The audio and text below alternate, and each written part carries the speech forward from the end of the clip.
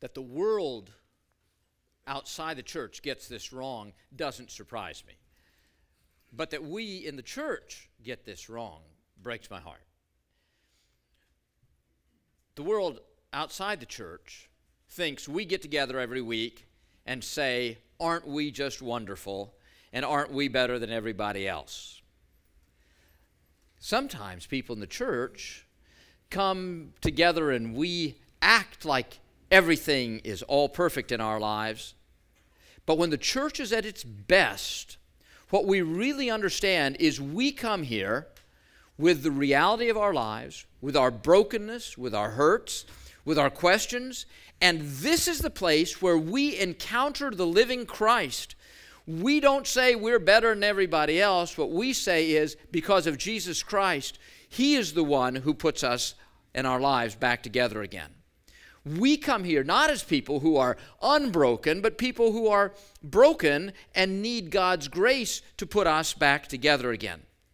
So I want you to know at the end of our service today, when I've finished preaching and Justin the band comes back, I'm going to invite you to make a response to Jesus. Anytime we get a group this big together, there's a lot of hurt and brokenness here. We've got some altars, places you can kneel there and over in the corner, and you can turn the front pews into an altar if you need to. But I will give an invitation for you to respond to Jesus. I'm telling you, brothers and sisters, what we need today is God's unmatched grace. What we need is the hope and the life that Jesus brings. The brokenness in our lives comes from a lot of different places. Some of us have never encountered Jesus Christ. And I want you to listen to, today, we've got an incredible movie, an incredible story that points us directly toward Jesus. But somebody here may just say, I don't know Jesus. I hear all the time, but I've never made a commitment. I'm telling you, if you've never made that commitment, you can do that today, and your life can be changed. It ought to be the testimony of all of us that because Christ has come into our lives, we are transformed and being transformed. I mean, we've got it all together, but we can tell that God is at work in our lives. There may be some whose marriages are broken, some whose hearts are broken over their children, or children whose hearts are broken over their parents. It may be that there are incredible needs that are represented here. I'm here to tell you, Christ is sufficient for all things. Now, I don't know if you have people who recommend books to you or go to the movies, and they'll give you about this much information. So when somebody recommended that I read the book Unbroken, this is what they told me. You ready for this? It's about this guy named Louis Zamperini, and he survived the longest of anybody ever in a life raft on the ocean. Right? That's all I knew. The author, Laura Hillenbrand, had won a Pulitzer Prize, a great writer, but that's all I knew about the book. And I love to run, so I was listening to the book while I was running, and I listened to the book rather than read it. And I discovered some fascinating stuff. Watched the movie later. The movie was really good, but it left something out. So if you've not seen the movie, I would commend it to you. If you have time to read the book, I commend that. But let me just, for those of you, I know a lot of us haven't seen that, so let me just tell you a little bit about this guy. Louis Zamperini, as a young boy, was sort of growing up in the midst of some bad influences. To abbreviate the story, somebody discovered he could run and encouraged him, and he began to really demonstrate a capacity not just to run well, but to run with great speed. And take a look at what happens here in this first clip, as where he comes out as a runner.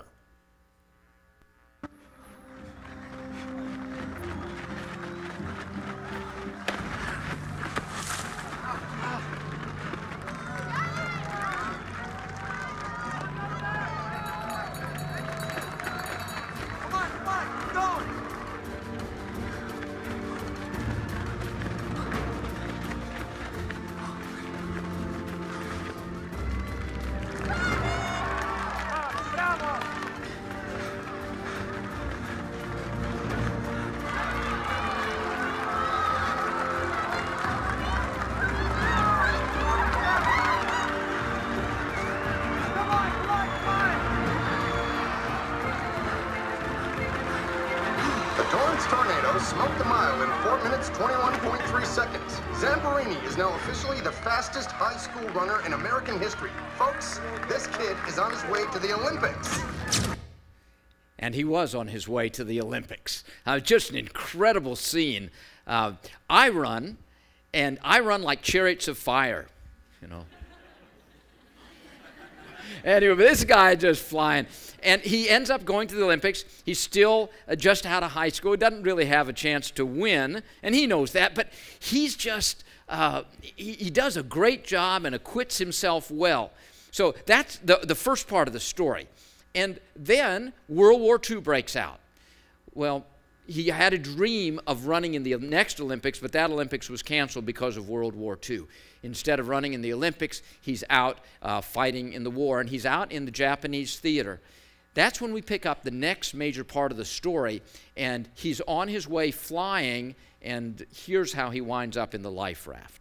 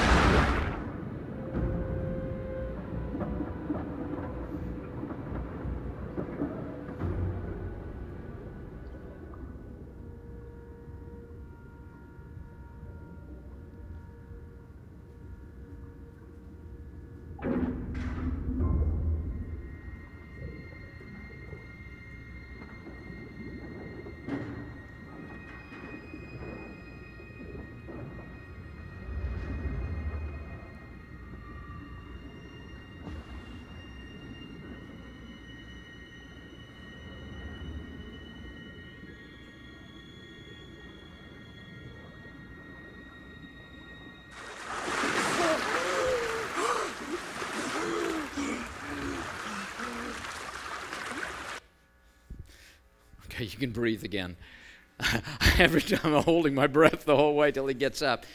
But he and two other guys wind up in a life raft. One of the other guys dies, but he and a friend of his who was a pilot survive for, I can't remember, it was like 27 days. A part of the thing was sharks circling all the time, just in this life raft, just barely big enough to hold them. And one of the times, he drags a shark in and kills it so that they can have something to eat. It's an incredible story. But finally, they're drifting and they're approaching land. And I realize I'm only halfway through the book. I mean, this is all they told me about the book, is the guy survived. Well, guess where he floats up? Japan. Things are going from bad to worse. He's out of the frying pan into the fire. He goes to a prisoner of war camp, and there is a commandant there that they nicknamed the Bird.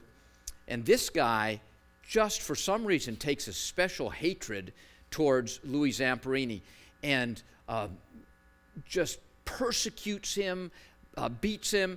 And now here's just, it got so difficult, I almost had to stop. And the movie is not quite as bad, but it's awful. Take a look at, this is just one scene of what happens when the Bird comes and tells him to do something, and listen for the last line.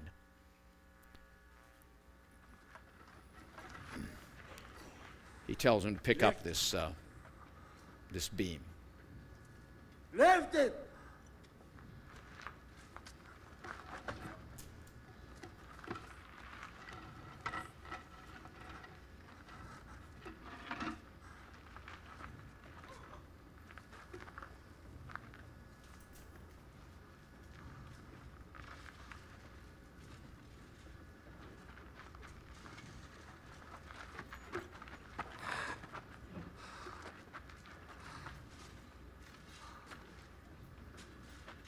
over your head.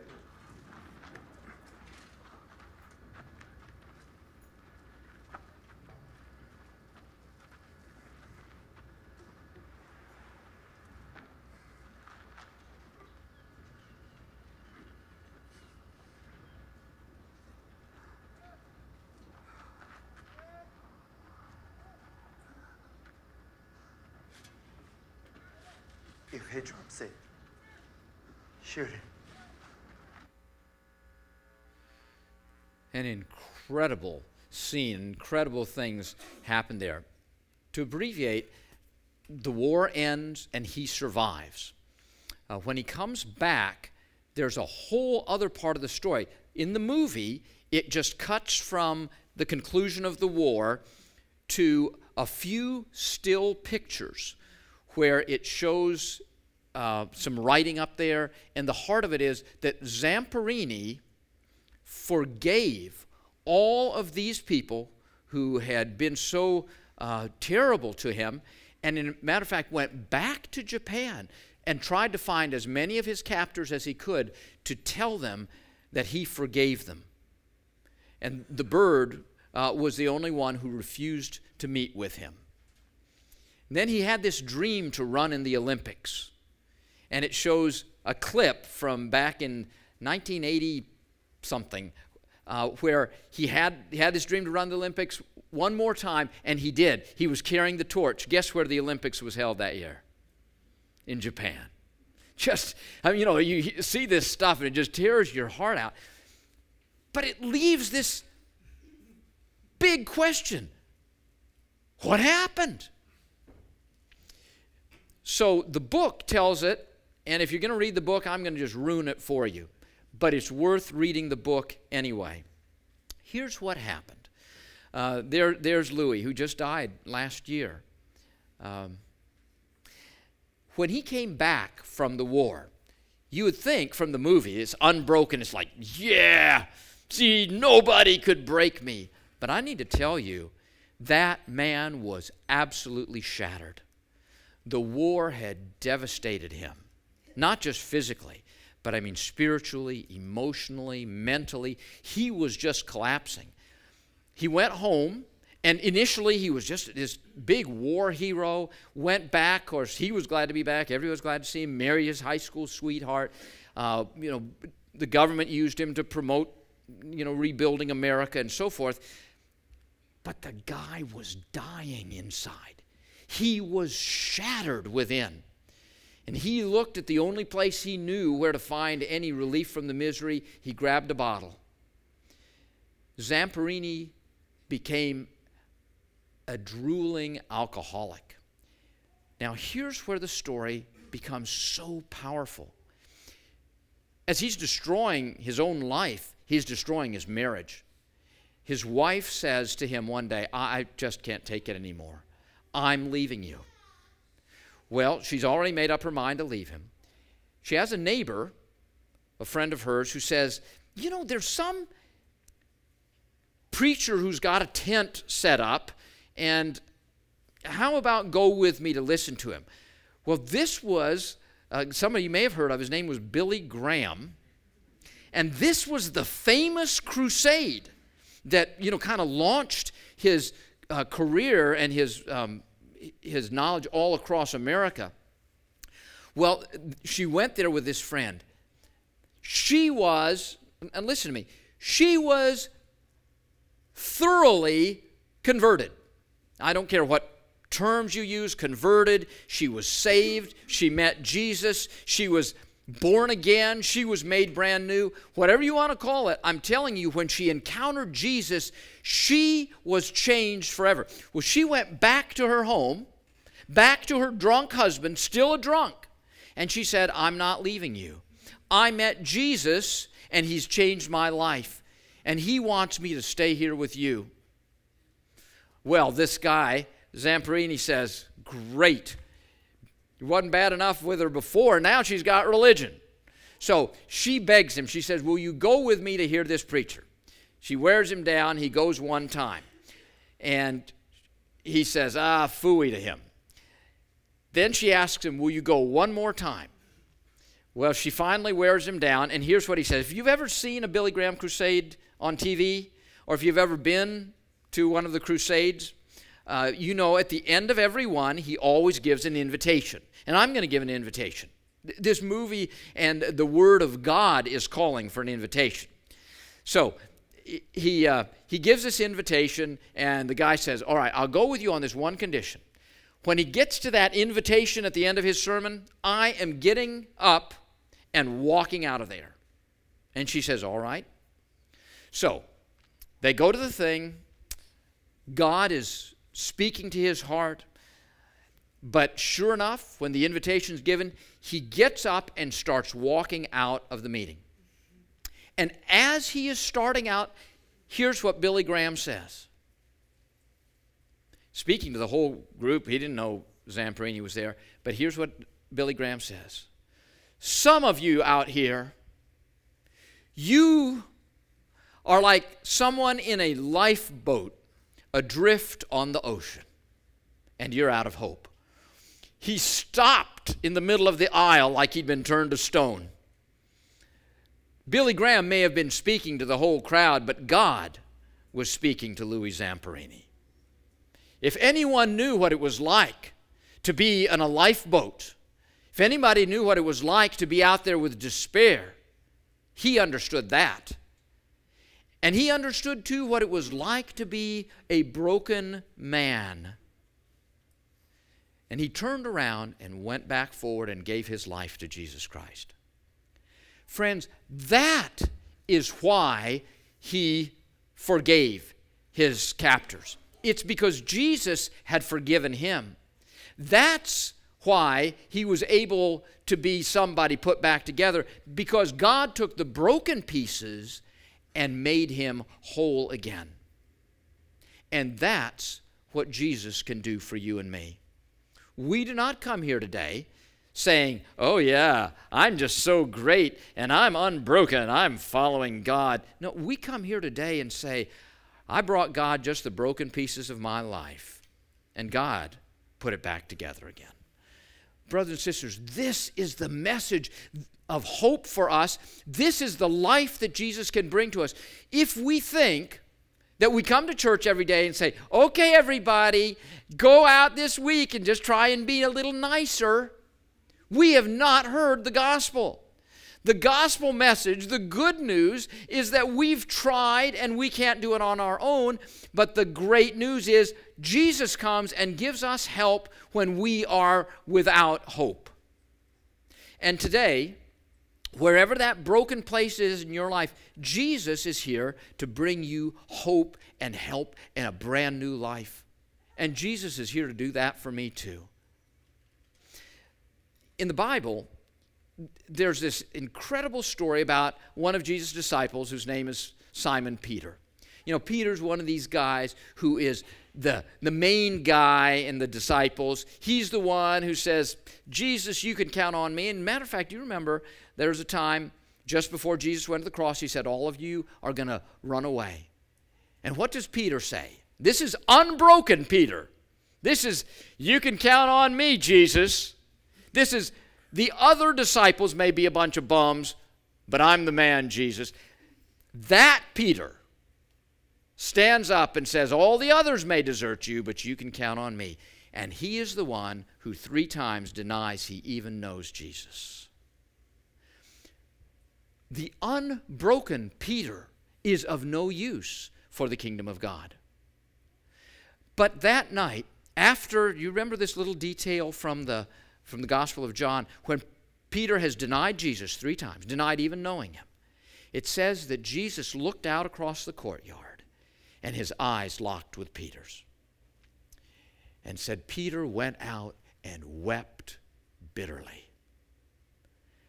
Simon Peter that night was a man whose life was absolutely shattered. He was a man totally broken. He was a man who had no hope left. But I want to take you to a scripture passage. That's not the end of the story.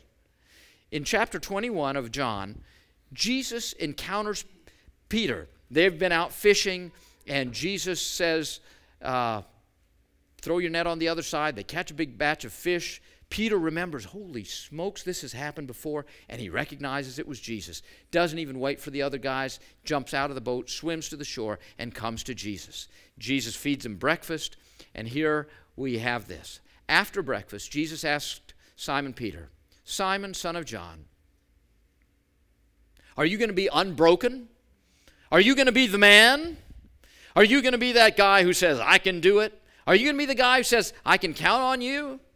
No, he doesn't ask any of those questions. Now he's asking this broken Simon Peter. He says, what? Read the next words with me. Do you love me more than these? Yes, Lord, Peter replied. You know I love you. Then feed my lambs, Jesus told him. Jesus repeated the question, Simon, son of John, do you love me? Yes, Lord, Peter said. You know I love you. Then take care of my sheep, Jesus said. A third time he asked him. How many times did he deny him? How many times did Jesus give him the opportunity to reaffirm his love? 3. Isn't that just the sweetness of Jesus? A third time he asked him, Simon, son of John, do you love me? Peter was hurt that Jesus asked the question a third time. He said, Lord, you know everything. You know that I love you. Jesus said, then feed my sheep. I tell you the truth, when you were young, you were able to do as you liked. You dressed yourself and went wherever you wanted to go. But when you are old, you'll stretch out your hands and others will dress you and take you where you don't want to go. Jesus said this to let him know by what kind of death he would glorify God. Then Jesus told him, follow me. Our Savior was able to take this man absolutely broken and shattered. And God was able to use him in a way he never could before. I want you to hear this. There are some people who say, I'm just too bad to come back to Jesus. I've done too many things. He'll never understand. He'll never forgive. I'm here to tell you the good news of the gospel is we never go so far from the cross that we can't find our way back because Jesus constantly seeks us. Why this brokenness? It is because Jesus became broken for us. That's the message of the cross. Do we understand that? Isaiah says, but he was wounded for our transgressions. He was bruised for our iniquities. And because of our sins, he was broken. Jesus was broken so that we could be made whole. And today, Jesus wants to do that for us. It's what Jesus has done, and now he invites you to make a response. Would you pray with me? Father, if there's one place where we ought to be totally able to be totally honest and say, I'm a person in so much need and I need God's grace, the church ought to be that place. This ought to be the place where we can bring all the broken pieces of our lives and say, God, I can't do it on my own. I need you. And the church is that place. This is that place. This is a place where we can have hope and new life. So, Lord Jesus, would you send your Holy Spirit right now among us? I know that during this time you've been speaking to a lot of us. And there are some folks here who have really heard your stirring, and they know that they've been trying to live life on their own. They thought, well, it's just about what I do, and I just try harder. This is not about trying harder. This is about trusting. So, Holy Spirit, would you come and speak into our hearts hope and life right now? And would you take all the broken pieces and make them whole again in Jesus Christ? Brothers and sisters, would you stand with me? We're going to sing, and the altars are open. Don't miss this opportunity to come and kneel before Jesus. Come, it's God's invitation. Let's meet him right now.